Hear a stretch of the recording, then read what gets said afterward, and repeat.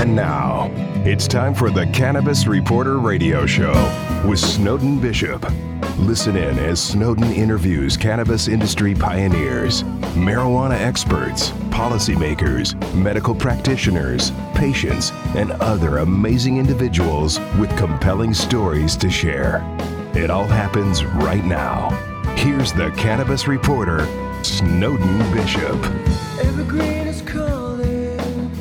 Hi, and welcome back to the Cannabis Reporter Radio Show. I'm Snowden Bishop, and I'm delighted that you're here. When Canada finally legalized cannabis for adult use, it produced a wave of optimism on the part of the cannabis industry stakeholders here in the U.S. But the fact remains that we have a long way to go before our federal government will follow Canada's lead. Despite the ongoing prohibition at the federal level, the cannabis industry has managed to thrive in states that have passed marijuana legalization measures. As a result, there's no shortage of investors looking to put their money into cannabis and no shortage of ambitious entrepreneurs who would gladly put it to good use. The elephant in the room, of course, is federal prohibition, which makes investing in the emerging industry risky, if not more difficult or simply illegal. Recent reports circulating about Canadian investors who have put money into cannabis securities being banned from the United States have chilled the enthusiasm for investing in American companies. Couple that with the fact that major banks in the U.S. won't touch cannabis money, and it's easy to see that we've reached a regulatory impasse. That's a shame, considering that for the first time in a generation, we are on the precipice of unleashing an industry that could solve so many problems, not the least of which are economic, for the U.S. if only our federal government would just step out of the way. Meanwhile, Canada's market is where the smart money is being invested, and while Canadian cannabis companies are reaping the rewards, American companies are forced to work around federal law. In recent months, a number of resourceful U.S. cannabis companies have been listed on the Canadian exchanges to capitalize on the country's legal framework for investment into the industry. Private companies looking to expand on the domestic front have had to learn to navigate through banking barriers and other legal complexities in order to remain competitive. That's the topic of today's show, and I'm looking forward to discussing this with our guest, who knows a lot more about this than I do. Kevin Conroy is a former Deputy Attorney General for the Commonwealth of Massachusetts, now practicing law as a partner in the Boston law firm Foley Hoag, where he originally began his career in 2005. He eventually became Chief of Staff and General Counsel of the New England Council, where he advocated for priorities in healthcare, energy, and finance services before the New England congressional delegation and governor. He later served as chief of the Massachusetts Attorney General's Business and Labor Bureau before becoming Deputy Attorney General, and eventually returned to Foley Hoag as a partner in the firm's administrative law department with a primary focus on government investigations and regulatory matters. Kevin has considerable experience developing proactive strategies to guide clients through every aspect of the regulatory process and knows firsthand how government investigations work, particularly with highly scrutinized industries like cannabis. He represents a variety of marijuana investors and operators regarding both medical and recreational marijuana laws and local approvals needed to operate in Massachusetts and beyond. Kevin, thank you so much for being here. I'm so glad that you could join me today. Thank you, Snowden, for having me. I've listened to your podcast, and I'm excited to talk to you. You have a really great show and very interesting topics that you've been addressing. Thank you for that. I really appreciate it. You're welcome. You know, I was anxious to speak with you because you've been in the trenches when it comes to navigating the legal landscape ever since Massachusetts passed its adult use law. But now that Canada has legalized, you've also been active in helping clients work through some of those same regulatory challenges having to do with interstate and intercontinental investment and banking. So I'm really anxious to delve into this. But first, tell me a little bit about the work that you're doing at your firm so that our audience understands your area of expertise. I'm an attorney from Boston and have been working in the cannabis space for about 3 years now. We represent generally applicants who are looking for state cannabis licenses in a variety of different states. We're also handling a variety of transactions, some involving now Canadian companies as they enter our market, and then a fair number of domestic transactions. We've got a team here of 10 attorneys who handle a variety of different cannabis work. We also do some trademark work, some IP work, and your everyday corporate work and tax work for our clients. I'm really eager to hear your take about the ways in which legalization in Canada is going to impact the U.S. market, because it's the first time in our lifetime, anyway, that we have an emerging industry that's been so restricted by federal law.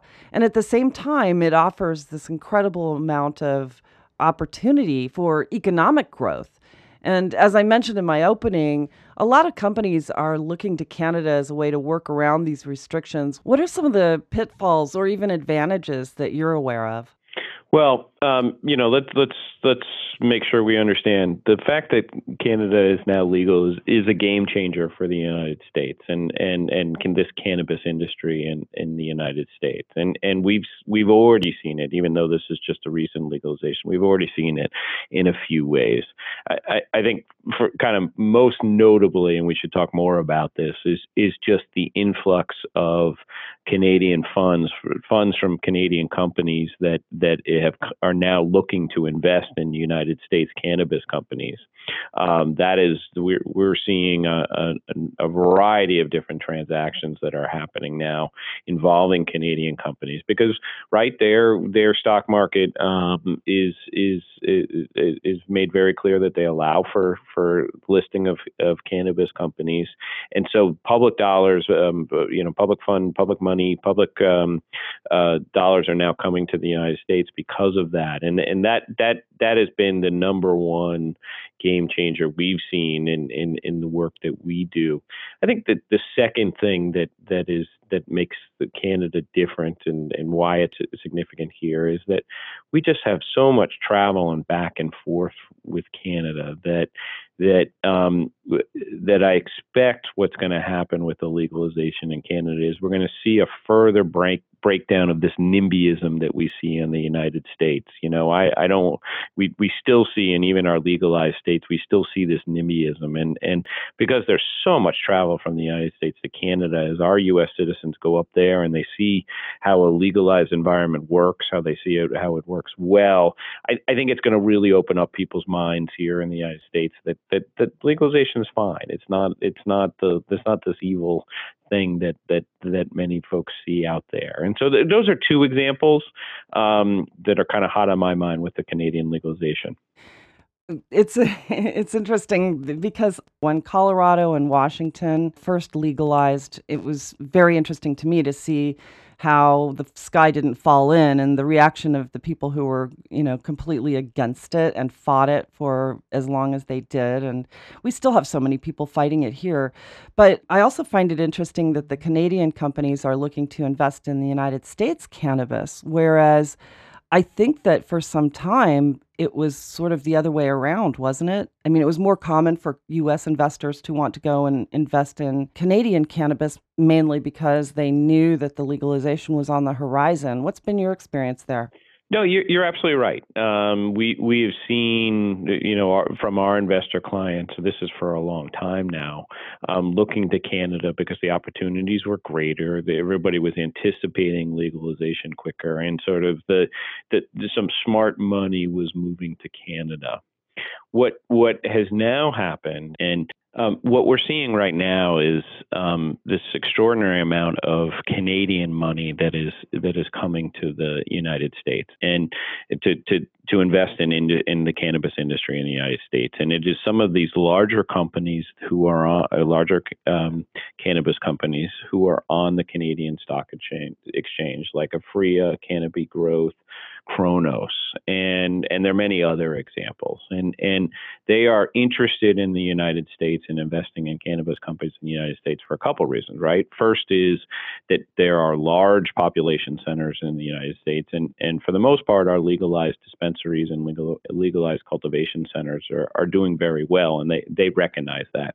We have in many states now, we have well-regulated markets where competition is good, but the industry is well run, and these Canadian companies are respecting that. And then third, we just got a big population here, and so we are seeing this Canadian money come down. It's creating some very interesting regulatory issues because our regulators in the United States are having to get used to the fact that we've got these Canadian companies who are investing here. But overall, it's a good thing. We're seeing more money come into to the American market, and that's going to be good for consumers.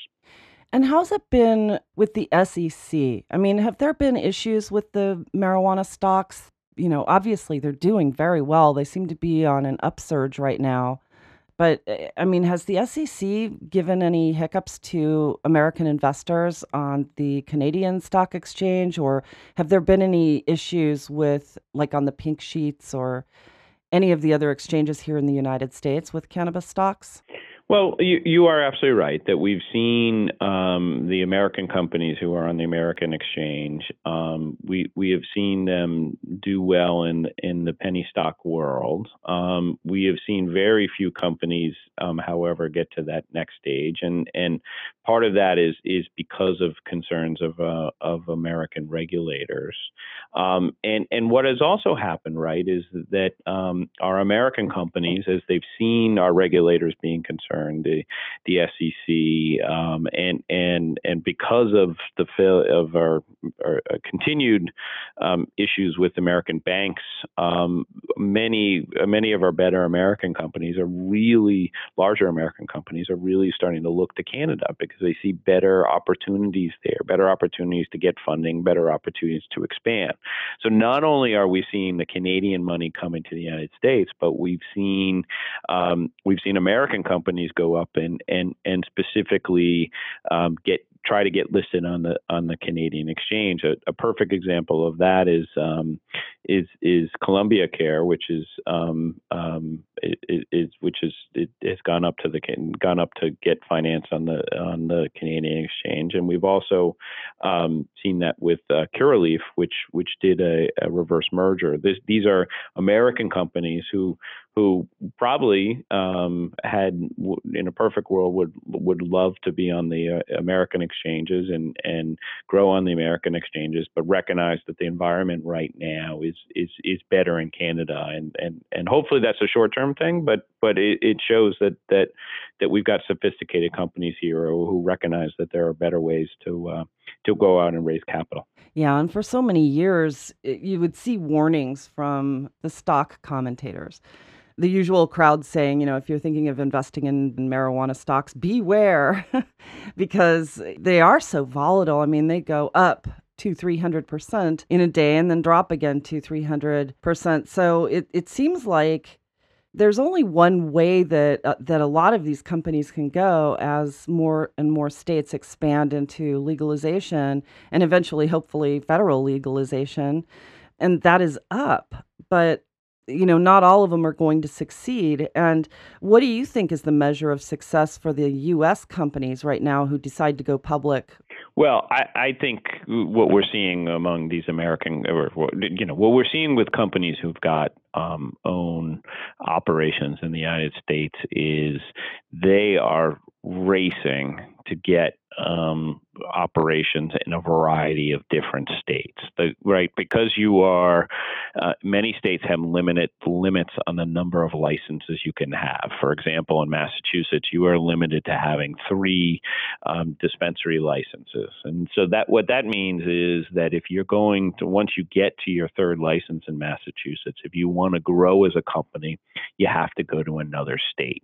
And so because of some of these license restrictions in states and in some of the larger states, you're seeing our American companies, or companies who have operations in the United States, racing to go to other states as other states is their cannabis operations, as they set up their cannabis operations. So, right, we're seeing incredible interest in New Jersey. We saw incredible interest in the medical in the medical system that they're setting up in New Jersey. There's a lot of interest in what will come in recreational in New Jersey. As the system gets set up in Michigan, which has recently gone to adult use, you'll see our companies trying to look there. And so the growth in the United States is really staying on top of where the regulatory environment is getting better and setting up our operations in those states. Right. So that just begs the question, too, how do they deal with interstate commerce? Let's say if a supplier or a producer has product and they're getting licenses in multiple states, isn't it sort of cost inefficient to have, if you're doing 3 different states, you have 3 different grow operations in 3 different states. Wouldn't it be more cost efficient for them to have one big grow operation in one state and then transport their product into other states? I mean, how are companies dealing with that right now? Yeah, I mean, you are absolutely right that in a perfect world, we would have cultivation. You would have these large cultivation centers, and I think most people predict those large cultivation centers will end up in California, or at least some warm weather environments, and maybe one day actually internationally. But until we have legalization in the United States, or at least a better federal environment,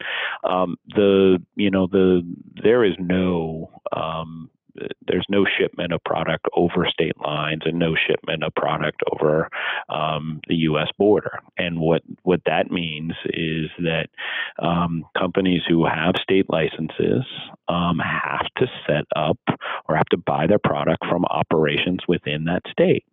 And so we are seeing in every state right now, the need for cultivation, and it's kind of had some interesting effects on state economies, and I'll give a couple examples here. Again, in Massachusetts, what we have many abandoned old manufacturing facilities that one day were the textile industry in Massachusetts, and large buildings, and these large buildings are now being turned into grow centers. And I think in a perfect world, it would not be efficient to grow cannabis in Massachusetts just because of our cold weather, but because the cannabis that we're going to consume in Massachusetts needs to be grown in Massachusetts, people adapt. And some of that adapting is going to have wonderful effects on the economy of Massachusetts. Some of our towns that are really struggling, that were old textile, like Holyoke and Fitchburg, these towns that are far from Boston but had a manufacturing base, are now going to have better economies and a little bit of a resurgence because their old buildings are being used as grow facilities. It's a very interesting effect, and not necessarily one that's efficient, but one that can be helpful to the economy. That's one thing that I was thinking about the other day that makes it an advantage that this has been federally illegal as the industry emerges into sort of an economic boom town. When you're looking at these localized economies, I mean, how else are they going to benefit from huge operations, let's say in agriculture, that are centered in one state and shipped across state lines? Nobody gets to participate in that economy except to buy the products that they eat.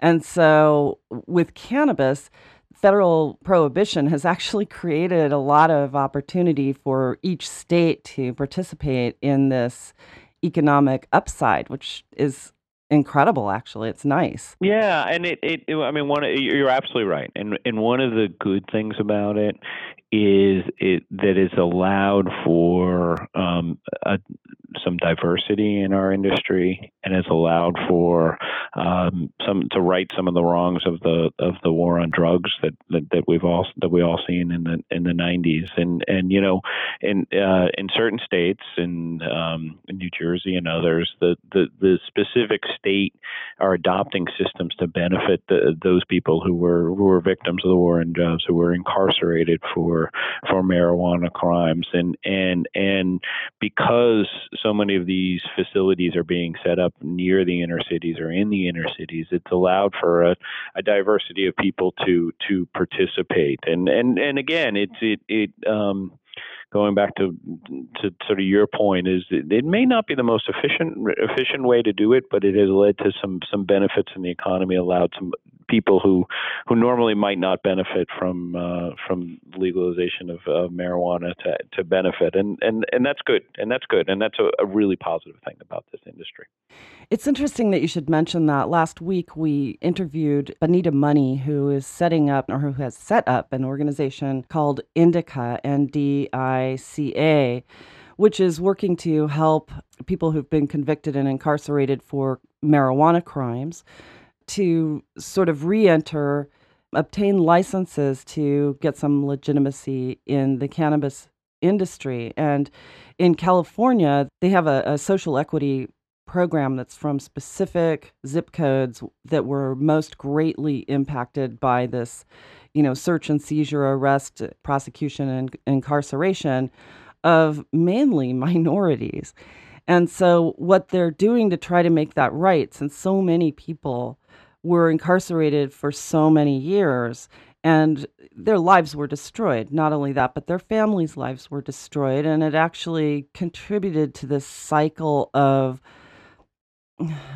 almost like abusive prosecution that targeted these minority and low-income communities.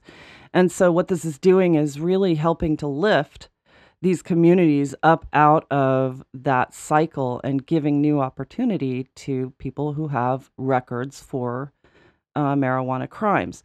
And so I'm just curious, are they doing the same thing in Massachusetts, where it's sort of a social equity program where they're allowed to get into the business? Because there are other states that say if you have any criminal record, any felony on your record, you're not allowed to participate in this industry. Yes, they are, and in fact, California became a little bit of a model for Massachusetts, and what happened in Massachusetts is that our state legislature specifically wrote into the law that there should be preferences for people who've been victims of the war on drugs, and that there should be preferences for people who bring diversity.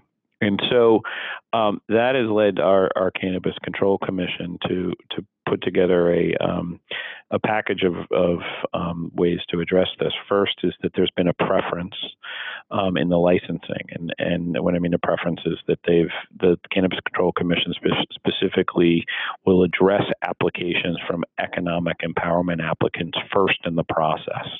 And so we've seen an influx of applications here in Massachusetts for dispensaries, for cultivation sites, and those who get preference are those who specifically meet the qualifications of the commission, including victims of the war on drugs or diverse applicants, and so that's made for a much more diverse pool of applicants. What we have seen, though, there's some challenges to this.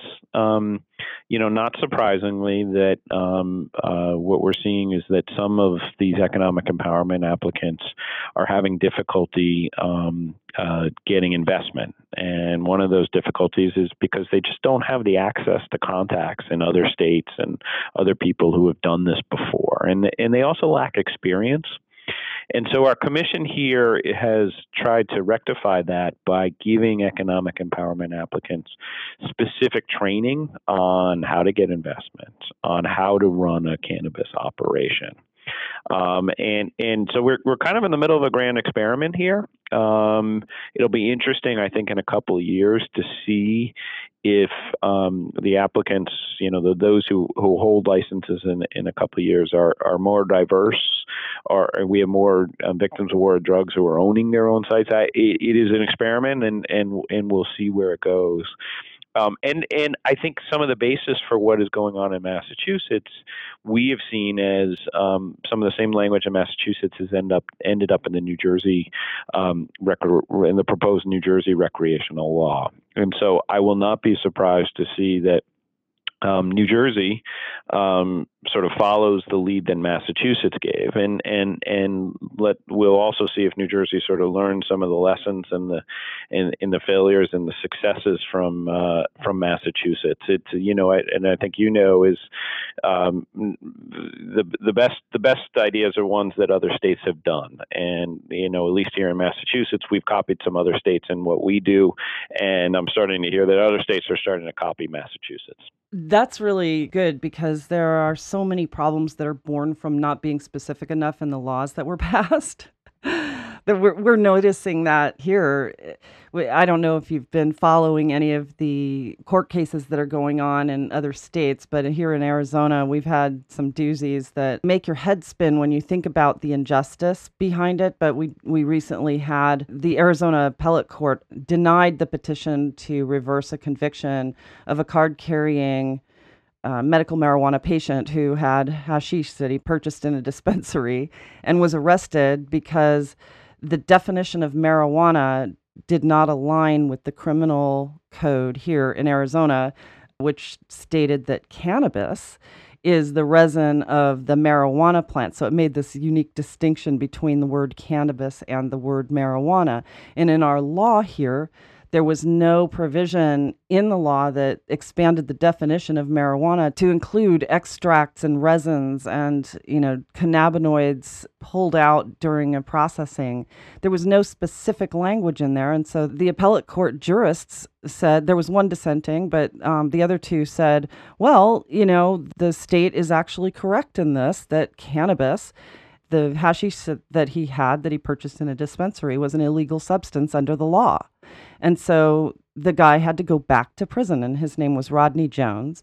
And he was an African American who happened to be stopped in Yavapai County, which is where there are prosecutors who have been trying to get the medical law overturned. So this was a huge victory for them at the expense of a patient who thought he was abiding by the law.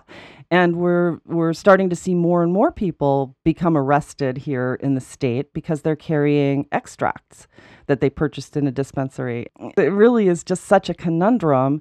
And it looks like the Supreme Court may just go ahead and overturn this so that Rodney Jones can be set free.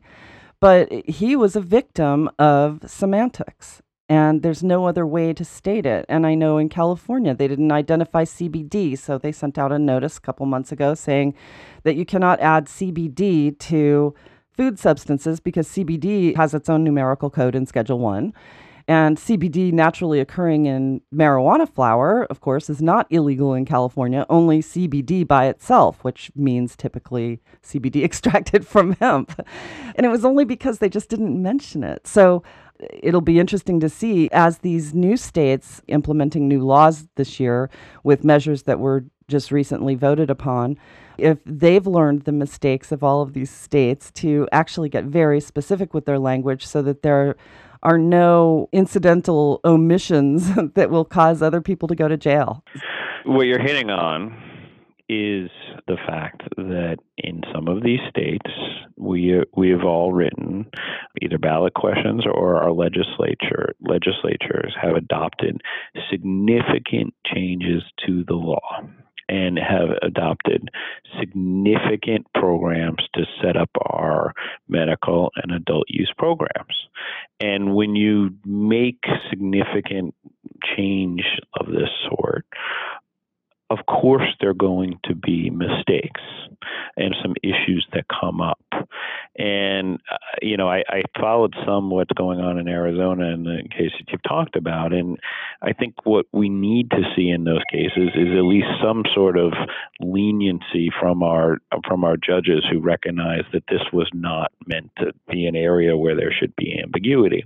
What we need to see is our legislatures act quickly in those circumstances. And unfortunately, of course, what happens is politics gets in the way, and we've in Massachusetts been trying to do a technical fix to our cannabis bill because there have been some issues that have come up. But of course, politics gets in the way of that. But I think the point is the one that you hit on, which is for those who are considering bringing legislative measures or writing laws or ballot questions, please learn the lessons of other states. Please do not write a new ballot question or a new law without getting significant input from the legal community in your communities and your states. These things are very complicated, and if they're not done right, they can have some severe consequences, and that's what we have seen in Arizona, and so you're absolutely right. We need some leniency once these things are passed, but it's great to get them right at the first time, and the way you get them right at the first is by learning some of the lessons from other states. Yeah, and also for the jurists to be educated on these semantics as well, because I can't help but feel that if the Arizona appellate court jurists were educated about the fact that cannabis and marijuana are one and the same, I think it'll be interesting to see what happens with these new states, and I'll be following that very closely, obviously. What I also think, too, is that we are doing a better job of expanding our state bars in the states that are legalized.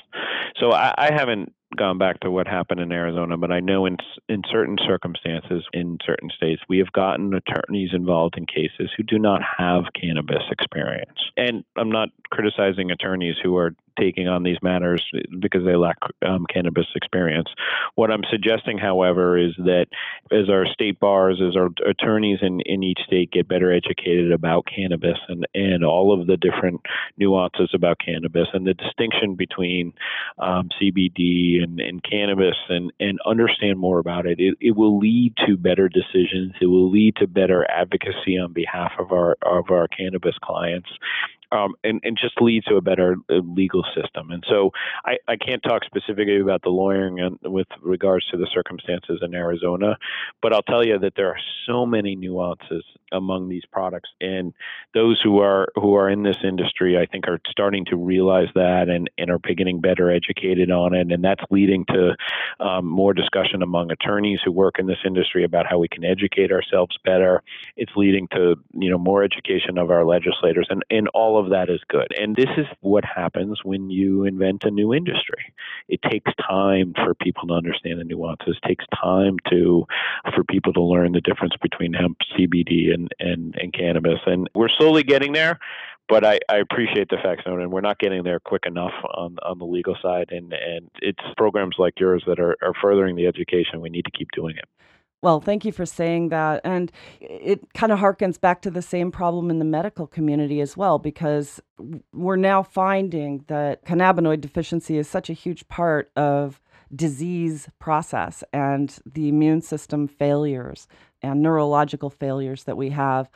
And yet doctors are not educated on the endocannabinoid system. So it's kind of the same thing. Any profession that has hands-on this industry really does have such a steep learning curve to go through in order to, really get up to speed with what's possible, what's legal, what's medically salient for patients, what's necessary for human health and what's necessary to correct the wrongs in our criminal justice system. I mean, it is a huge learning curve. And, and I appreciate that you say that. And I think that education really is the key to this. And I think as people realize that the sky is not falling because of legalization measures that have passed in different states, there's going to come a time where our lawmakers are going to have to stop protecting the lobbyists who are fighting tooth and nail to keep cannabis from becoming legal.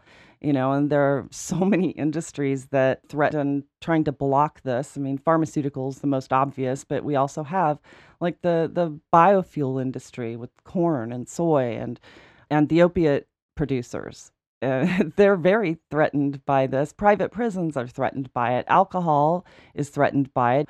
But it's amazing how the politics, the lobbyists, and the lack of education are all synergistically working together to, slow the progress. But I think this is a runaway train, and there's just no stopping it at this point because the financial upside, the upside to the communities, the medical upside, the environmental upside, all of those things, they're more powerful than the lobbies against cannabis regulations. So yeah, it's just interesting. Let me give you an example of an area where I think we're improving. And so here in Massachusetts, we've had medical marijuana since a ballot question in 2012. Uh, and we've had lawyers who have been participating in this industry before that, and obviously once the system got set up, so 2012, 2013. Well, we finally just this past month had our first meeting of the Boston Bar Association's cannabis group. We finally put together and had a cannabis symposium for an afternoon of attorneys here in Massachusetts, Boston based, who are interested in cannabis and who are working in the cannabis sector. And it took 6 years for that to happen. And there are a couple of reasons it took 6 years for it to happen, right? One is when it started out, there was still a feeling among the lawyers, many lawyers in the Bar Association, that was not necessarily a legitimate way to practice law. And second, there were just not enough folks to provide an education. But slowly over time, that changed, and so it took us 6 years to do that. But we had a wonderful day where we talked about real estate, we talked about intellectual property, we talked about a variety of other topics in the cannabis world. And I know there are a number of cannabis bar associations out there, and I know we're just getting better at that. And so that's a little example of how we can be better at sharing ideas. You brought up doctors.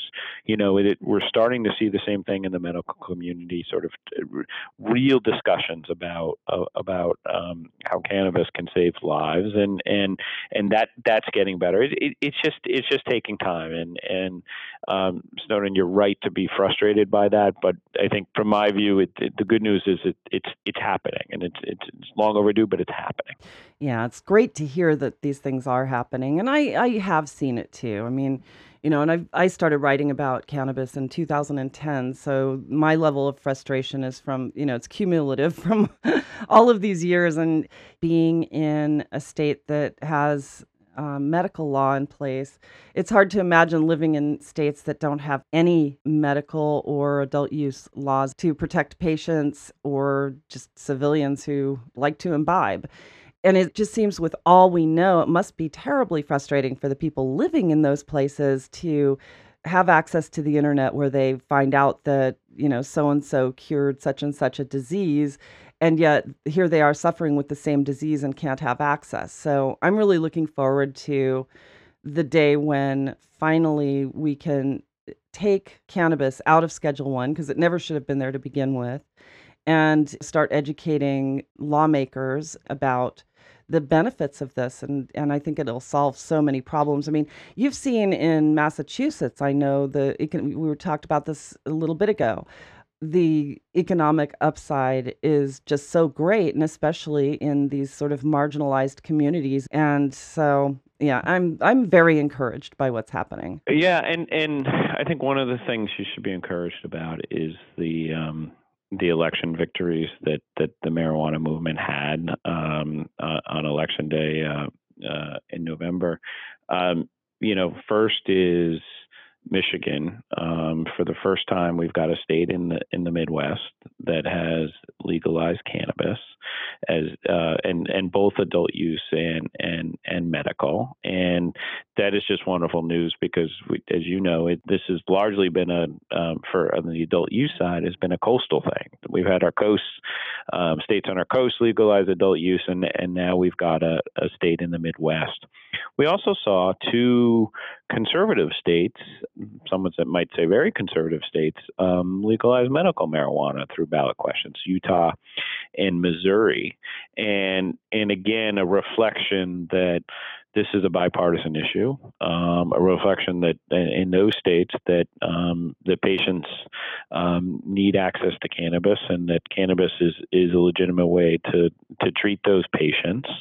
And so at least with those ballot questions, I think we see a further expansion of cannabis. The one negative, at least from a ballot question point of view, was North Dakota, where that state failed to pass a legalization measure. Again, and I think it's for me and you a recognition that we still have more work to do. But overall, at least from a ballot question perspective, we will see. You talked about those patients in states who don't have legalized cannabis regimes, and how they must be suffering, and how that must be frustrating for them. And the good news is that we've seen 3 states on election day who have legalized it. Yeah, I was very encouraged to see that Utah finally did. I mean, I spoke with a mother of a severely disabled child a couple of years ago on this show, and she took her daughter to Colorado because someone had said that cannabis could possibly help her. And then when she returned, Child Protective Services showed up and wanted to take her kids away. And she wouldn't open the door, and then she called her attorney, and then she left. She moved to Oregon with her entire family, just packed everybody up and split. And it's these scenarios that could just destroy families as well. So I'm really happy that they did. And they've been fighting that for a long time, trying to get the legislature in Utah to actually do something internally as opposed to doing a ballot measure. But I'm very, very encouraged.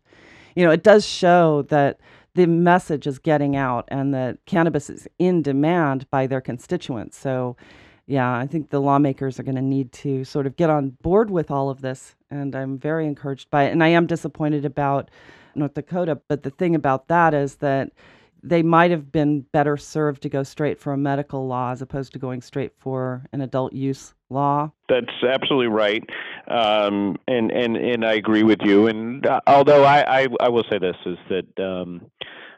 I don't. I'm not in the business of criticizing those who are working hard to bring these changes to law, and so I appreciate the fact that the proponents of that ballot question did that in North Dakota, and I thank them for their efforts.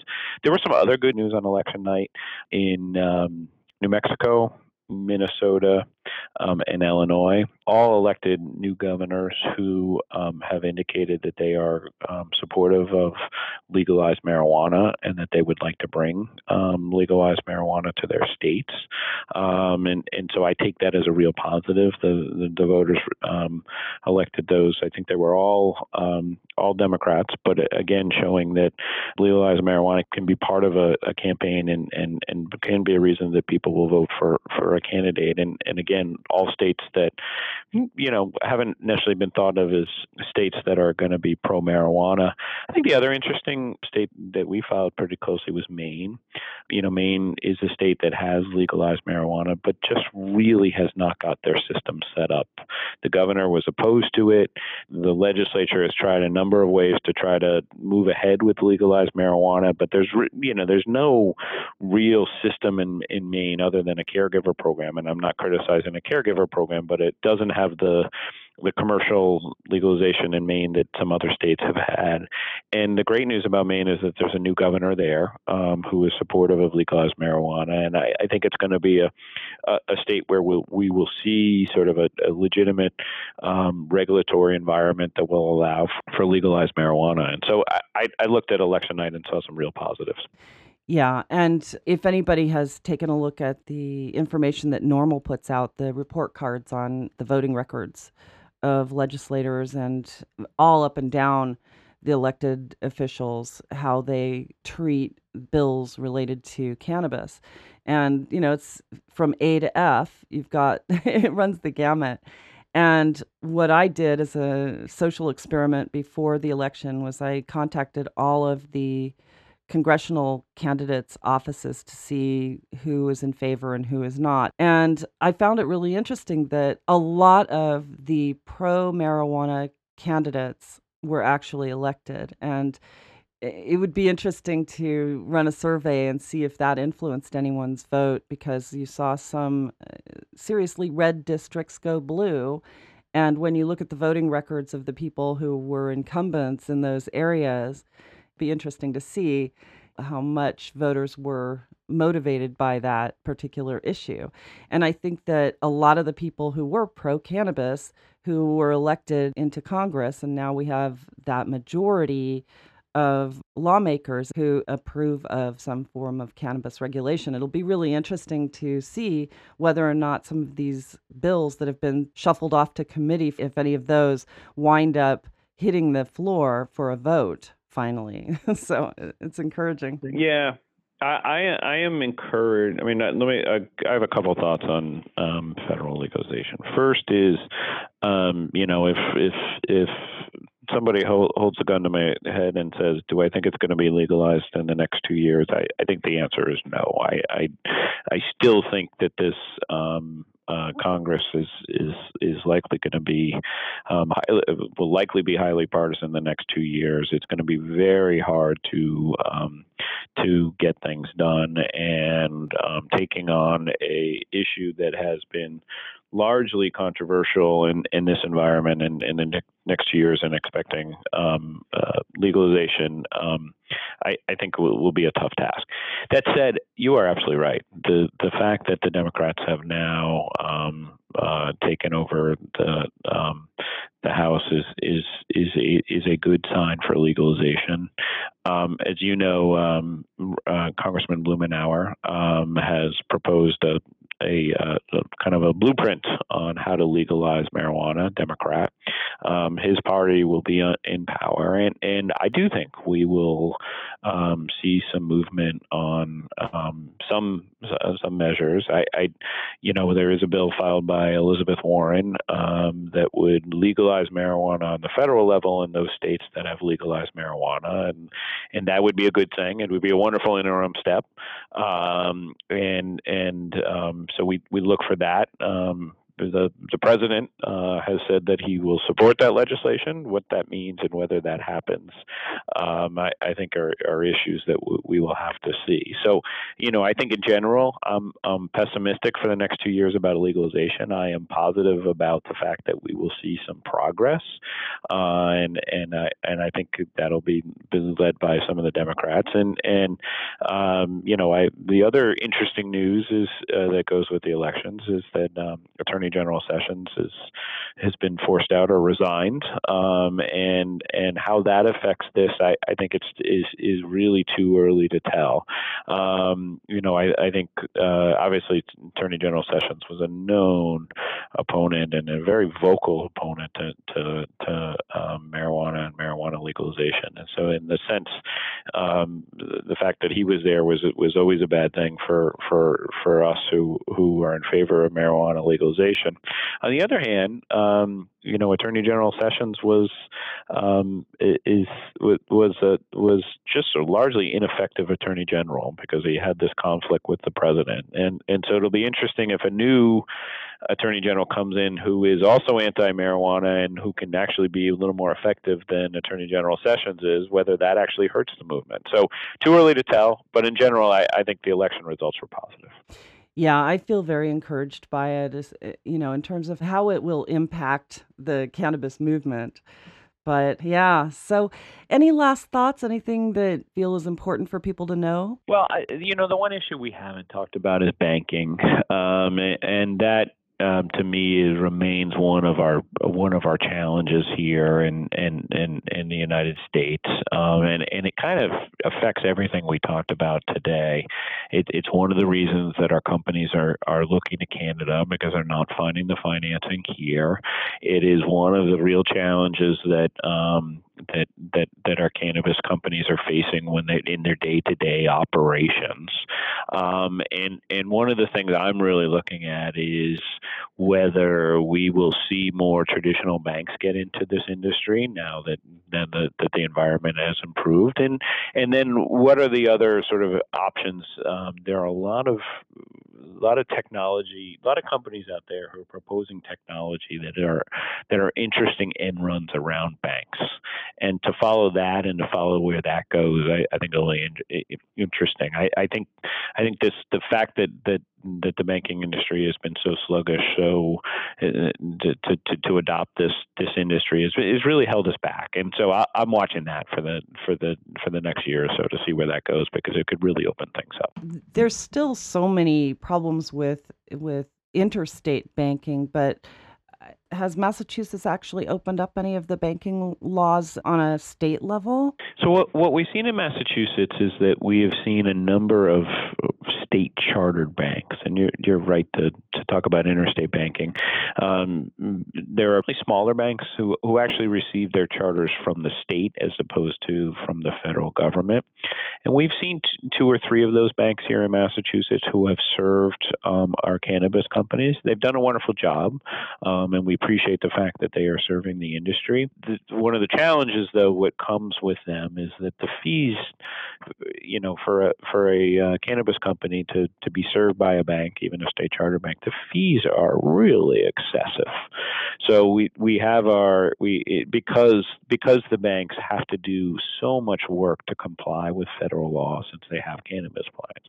Every time a bank in Massachusetts, in any state, handles a transaction for a cannabis customer, they need to report that transaction to the federal government. And that reporting procedure is costly for banks, and they pass along the cost of that to their customers. And so we are banked here in Massachusetts for the most part, but our companies it's not a very efficient way to do it because the bank fees are high. That said, we're happy to have them. So are they subject to, I guess with the high fees, it makes me think about the short money loan industry where the crazy interest rates, and they're regulated differently than your big banks. These banks, and I want to draw that distinction between the fees that they pay, that our cannabis companies pay to banks, as opposed to the interest rates. So generally, right now, even in Massachusetts, even with state chartered banks, and even I think across the country, there is no market right now for cannabis companies to borrow money from a bank in a traditional loan or mortgage, or use your property as collateral. That is just not there. There is no lending from a bank, even state chartered banks, and that's why you've seen some interesting investment opportunities. The investors come in and will charge some higher rates because there's no banks out there that do it. What I was referring to with the fees is banks in Massachusetts and other places will serve cannabis companies. They'll take their deposits. They'll allow them to have checking accounts. They'll allow them to transfer money. They'll allow them to wire money. No different than what a lot of other companies do, except they can't borrow money. But what the banks will do will charge pretty high fees to do that. And so some of our clients are paying upwards of $5,000, $10,000, $15,000 a month in fees to the bank, just because they're paying a fee for every transaction that other companies just don't need to pay. And so it's these fees that are the challenge. And again, I think we understand in the industry why we pay these fees, because of the banks are having to do so much reporting to the federal government. It's just one of the many other challenges that our cannabis companies are facing. Wow, and I didn't realize it was that high. So it makes it a lot harder for cannabis companies to be profitable when they're having to deal with these extra things that other entrepreneurs don't have to deal with. How do the investors handle that? Because, does that deter investors from actually entering the business when they see these kinds of practices? Yeah, and so it's cannabis investing is not for everyone. It's one of the reasons that some of the large banks do not invest in. J.P. Morgan or Goldman Sachs is for the most part not investing in cannabis companies, and it does mean that there is a market out there for most of our clients. Their investments are going to come from family offices or from small investors who don't have regulations the way the federal government, the way large banks do. But you're right that one of the first questions that investors will often ask is, "Hey, do you have banking? Are you banked? If so, what are your fees and how does that work?" It is, if you're an investor, that's a question you need to ask. And if they're in a state where they can't get banking, then it's a real challenge. And even in the states where there is banking, these fees are high. You're right. It takes right from the profits. Yeah, and I'm wondering, the people who have these sort of nebulous names that don't identify that they have hands on the plant, it's, obvious when it's coming from the sale of the plant that's going to the consumer, and that's revenue coming in, and that can't run through the traditional banking. But what about producers like biotech companies who are obviously dealing in the industry, but I just haven't heard of it. Have you, where banks are targeting them for these higher fees and or refusing to move their money around? No, I haven't heard of it either. And what it is, the banking world is a very interesting world, but banks. One of the things they need to know is they're required to under federal laws to know their customers and know somewhat about what their customers, the transactions they are up to. And so they know if a company walks in the door and says, "We're going to be a cannabis company," they know that nearly all of the transactions that are going to involve that company are going to be red flag transactions.